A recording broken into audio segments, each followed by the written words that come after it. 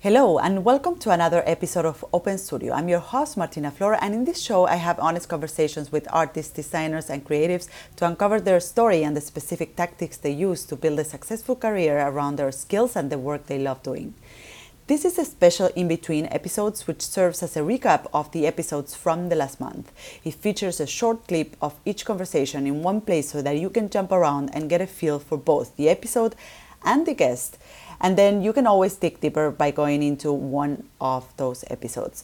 For the full list of the guests featured today, see the episode description below, right below where you press play in your podcast app. Or as usual, you can head to martinaflor.com/podcast and find all the details there. Please enjoy.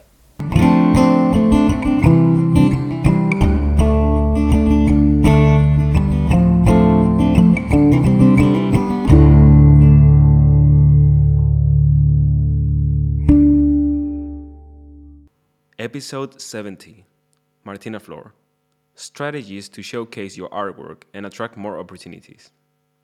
I see artists often doing the following mistakes, which is they show all of the work they do. They show everything they have done and they currently do without editing. And you might resonate with this thing that I'm going to say right now, but as creatives, we have many different interests, right? As creatives, we are interested in, well, in my case, I'm interested in lettering, but I'm also interested in, pottery, and I might have experimented with this and that, right? And this is part of, our attitude. We have grown into a state of curiosity, which leads us into many different creative endeavors, right? However, the work that you show needs to be edited. You need to edit the work that you're showing so that someone that visits your website or checks your Instagram or goes onto your blog gets an idea of what you're all about, gets an idea of what is the thing that you're trying to do, what is the main tool that you're using to create an impact with your work, right? So we know that you're very creative, and most of us artists have several creative endeavors, but the one thing that you need to show and show often is the one thing you want to get more of or you want to do more of. And this is why editing your work is so important. Now, this is a common mistake that I see artists doing, that they share everything they do. They share every single creative experiment they do, they share it on their social networks or their website or their blog. And it's fine to share your journey with others. As you share different creative endeavors, you may also share other things that have to do with your life and personal stuff and family stuff, right? Why not sharing your different creative endeavors? But what is important is that when it comes to attracting the opportunities that you want to attract and the clients that you want to attract, you need to give a clear message. You need to, at a first glance, explain to them what you're all about, what you can do for them, and, just be really clear about that message. So editing your work is very important. Now, another mistake that I see artists doing is that they show the work without context as a pretty picture. So if you scroll down their website, you just see pictures and you don't get to see the work in context. No mock-up, no escenification of what that thing is, right? And I often say this to the members of my group coaching program, where we work through, creating a portfolio that really connects them with their ideal customers, that we need to put our work in context, because we are not only creating pretty pictures for the sake of creating pretty pictures, but we are also creating tools for our customers to connect with their audiences, that help them tell their stories, that help them sell their products. So if we are creating, let's say, a lettering piece for a packaging, we need to show that lettering piece in context. We need to show our or the visitors of our website or our Instagram account or whatever place we're showcasing our work. We need to show our work in context in a way that shows potential clients and collaborators what is the work doing, what is that lettering that I created doing for my customer, for that person that commissioned me with that project, right? So I see this happening often, that when I go to the website of an artist or a commercial illustrator, that I just see pretty pictures and I don't get to see the working context. So if it's an illustration for a magazine cover, I don't get to see the magazine cover or the illustration in the magazine cover.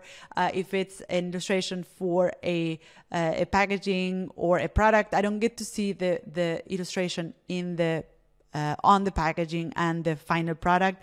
And there's also no explanation behind that result. And I really think that as artists, we also need to put to the front the fact that we are not only like pretty picture makers, but also that we can think conceptually, that we can elaborate ideas. And this is why giving your work or showcasing your work with context is so important. Giving an explanation why you came to this result can also give potential clients and people checking out your work an idea of who you are, where you're coming from, and what is your way of thinking about a certain project.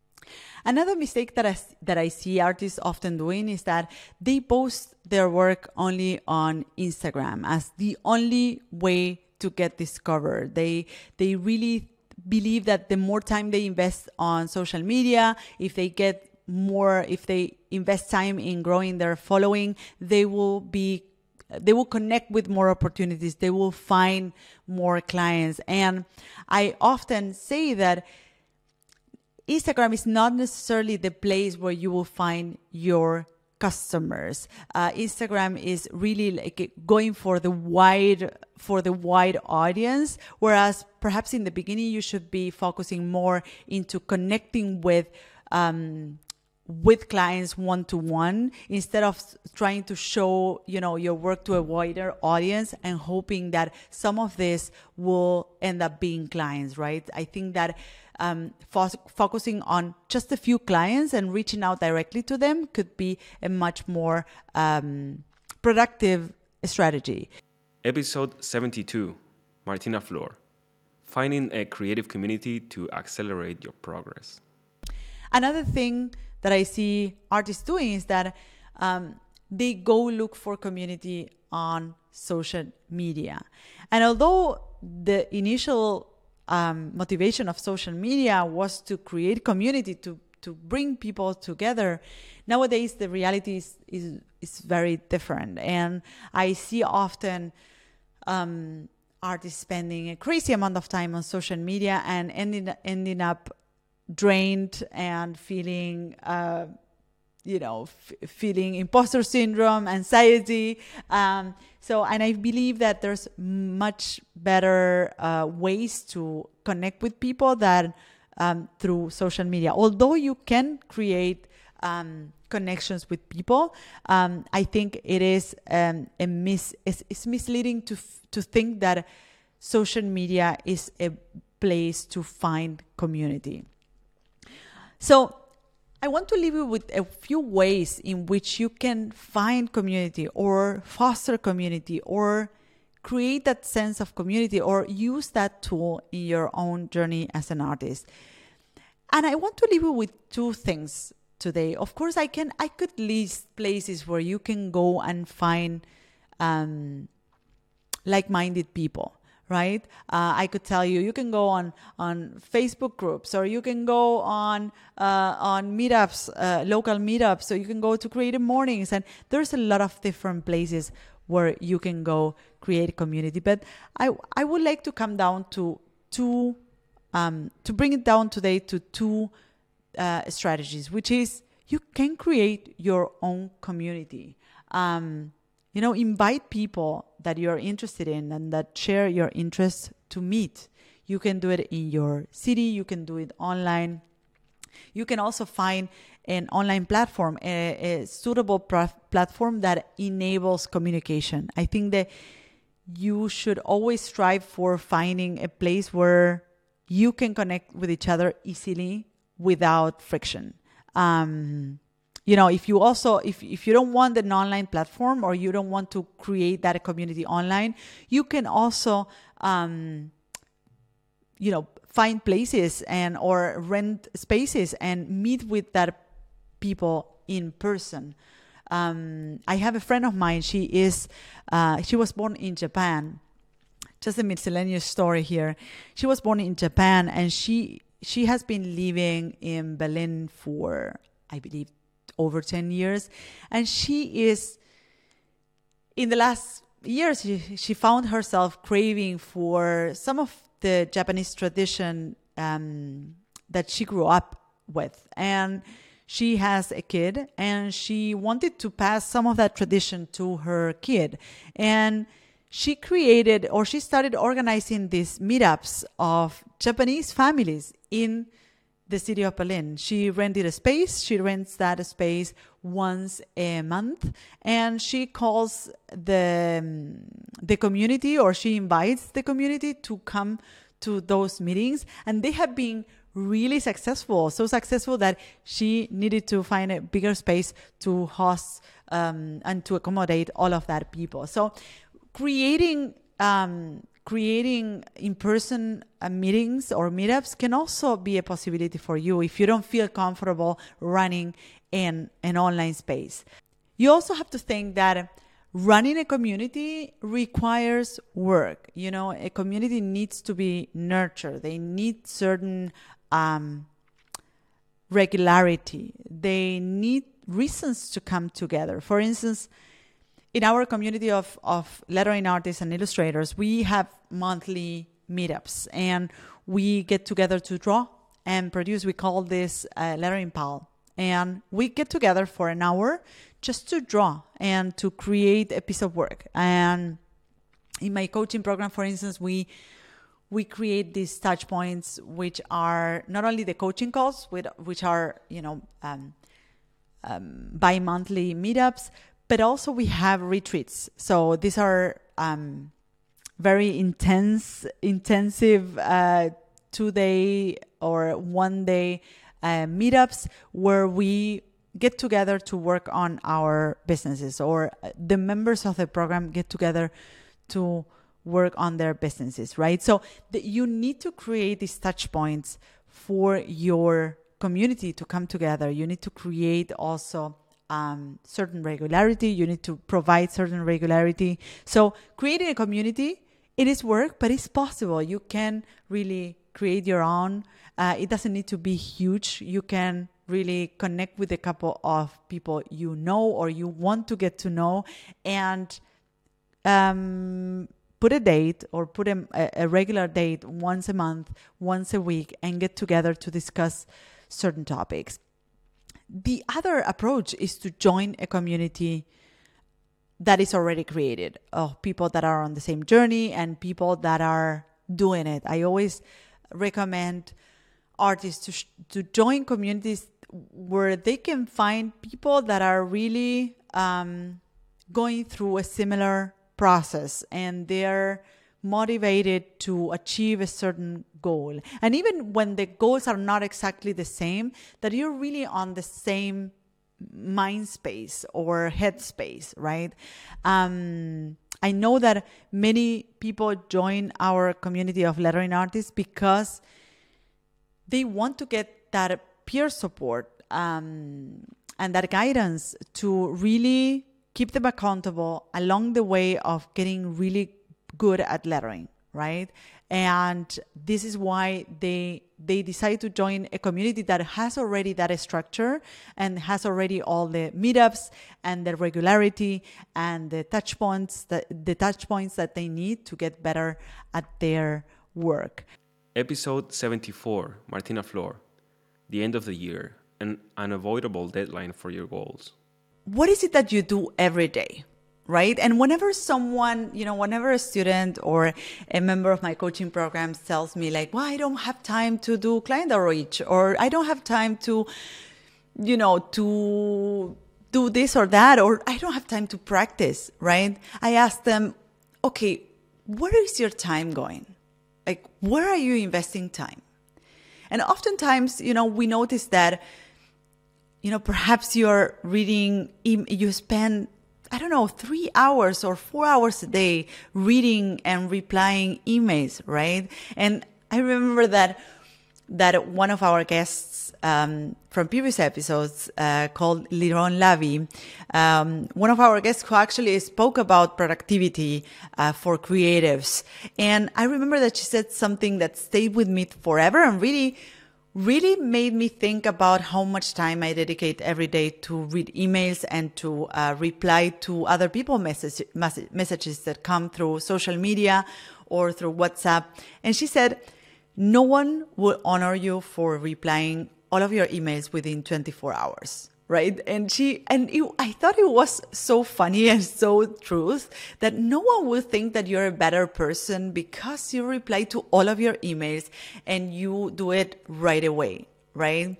And I have to say, since I had that conversation with her, I actually only read emails once a day for a maximum of 1 hour. And reading emails is not the first thing that I do in the day. Sometimes I do it by midday, so after I tackle the first, the very important things that I want to tackle that day. And I'm going to speak about more in detail about this in future solo episodes, because I want to give you these tactics that really help me improve my productivity and work less, which is great.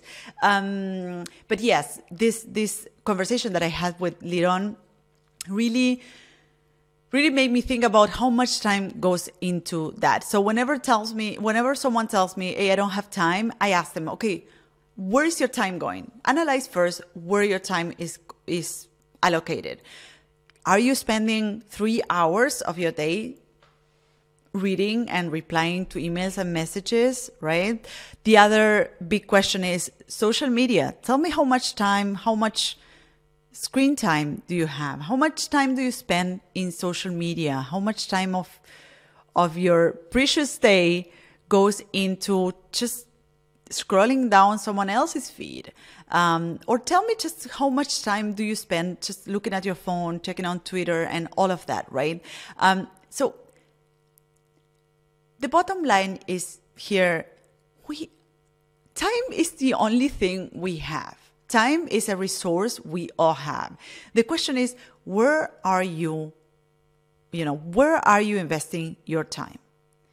Where is your time allocated? Because I'm sure that the precious time that you have right now is going into things that perhaps you don't notice that are taking that time, that precious time from you, right? So get rid of the things that are stealing your time. First, identify what are the things that are stealing your time, right? And get rid of the things that are stealing that precious time, and instead allocate time to work on the things that really matter to you. The things that, whatever it is that you want to accomplish, the things that help you improve your skills and do work that you're really proud of, or the things that bring you closer to the projects and the clients that you want to work with or you ever dreamed of, or the things that really keep you working on your genius zone the majority of the time on earth, which is great. Imagine if you could, use that time to work on things that you're really good at and that really make you happy. So, time is such a valuable resource and we need to start using it more intentionally. And I hope that this one question that I'm posing here makes you think about where is your time going, and also gives you a way of keep on putting this as an excuse. Oh, I don't have time to do that, right? Okay, but then where is your time going? Where are you investing your time, right? So that was the step number 2. I said, step number 1, put this as a priority. Step number 2, eliminate clutter from your agenda and block time. And step number 3 is commit. Make the commitment going forward and do your best. Go out and look for accountability. And I have to say that, going back to the story that I said before, I made the commitment of becoming a lettering artist. It wasn't a thing that happened right away.